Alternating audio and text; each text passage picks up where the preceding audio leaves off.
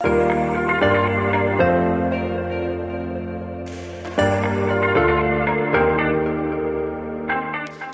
this is Chris, and this is Truth Tuesday. I don't know if you've heard this story or not, but during the sinking of the Titanic, during that tragic event, there were two ships within the region that could respond. The first ship had turned off its radio 15 minutes before the Titanic hit the fateful iceberg. The ship's name was the Californian. It was on a maintenance mode. It was going through the ocean, dodging the icebergs, much like the Titanic, but it was on maintenance. And so they heard the rockets, they saw the flares, and they couldn't imagine that the Titanic was sinking. And so they didn't respond.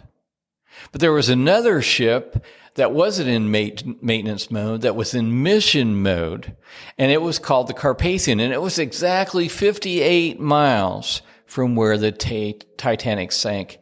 And they heard the mayday, they saw the rockets, they saw the flares, and they immediately responded full speed, sorting their way through that iceberg field to save over 700 souls that night. The question to me becomes, are we on maintenance mode or are we in mission mode? And I would hope that each one of us as believers in Christ, followers of Jesus, fully devoted followers of Jesus, I might add, would be on mission mode. And when we think about it, God is all about the mission. God is a God of the whole wide world. God is a global God. And if you think about it, the first verse you may have memorized was John 3:16. For God so loved the world that he gave his only begotten Son, that whosoever believeth in him should not perish but have everlasting life. Did God just love you? Did God just love me? No, God loved the whole wide world, every individual person in it. He loves everyone. He's a global God. And what's interesting, if you do any research in the occult or cults, a lot of times small g gods are defined by a boundary or an area or a region, but not our God, capital G God. He is a global God. If you think about it, the Great Commission is a global command. In Matthew chapter 28, verses 19 and 20, it says, Go therefore and make disciples of all nations, baptizing them in the name of the Father and of the Son and of the Holy Spirit, teaching them to observe all that I've commanded you, and behold, I'm with you always to the end of the age. So what does Jesus say before he ascends into heaven? Go and make disciples. Baptize them in the name of the Father, Son, and the Holy Spirit, and teach them to obey. That is a global mission. If you don't believe that, look in Acts chapter 1, verse 8. And again, we have to have Great Commission eyes, even now, even more than we ever had.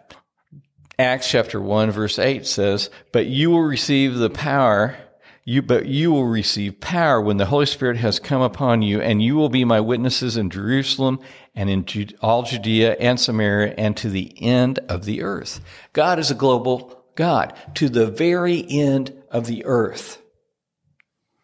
That is so important for us to remember, that we are to be on mission, not just locally, but globally. And as a church, as a body, to support locally, within our own region, with our own community, within the Wabash Valley, but into the whole wide world, because God wants everyone to be a part of his kingdom, to know him, the God that loves them, who gave his Son for them.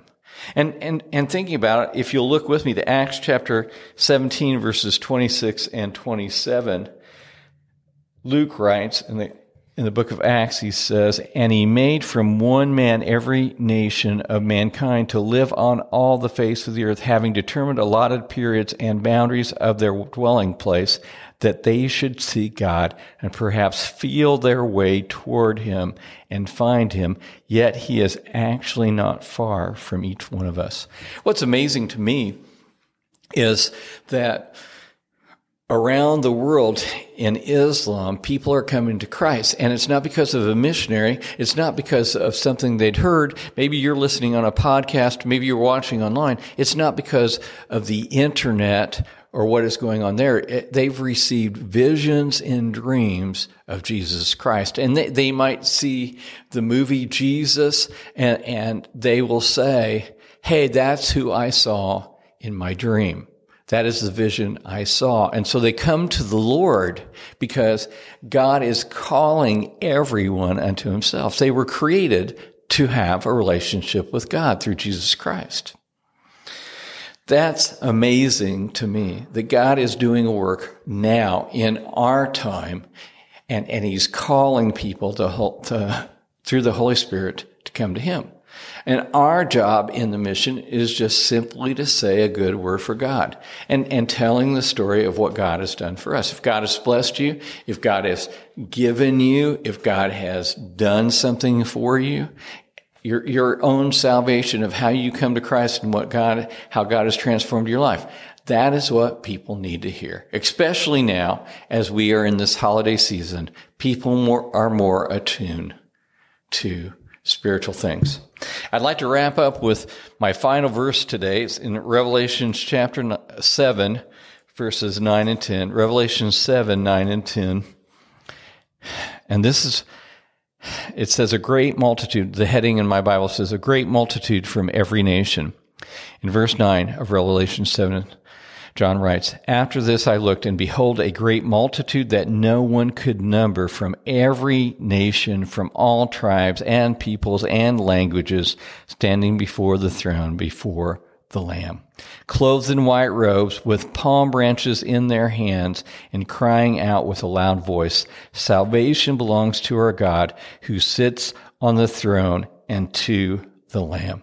Can you get a glimpse of the picture of what heaven is going to be like?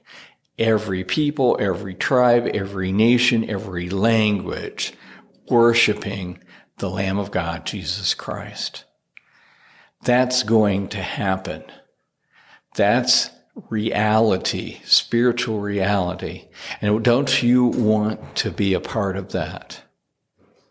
So the question, I guess, is, are you on a mission like the Carpathian, or are you in maintenance mode like the California? Will you go and rescue others that are lost, that could be dying and need to know Jesus Christ as Lord? So that's your Truth Tuesday for today. God is a global God, and he wants you to be a part of his mission.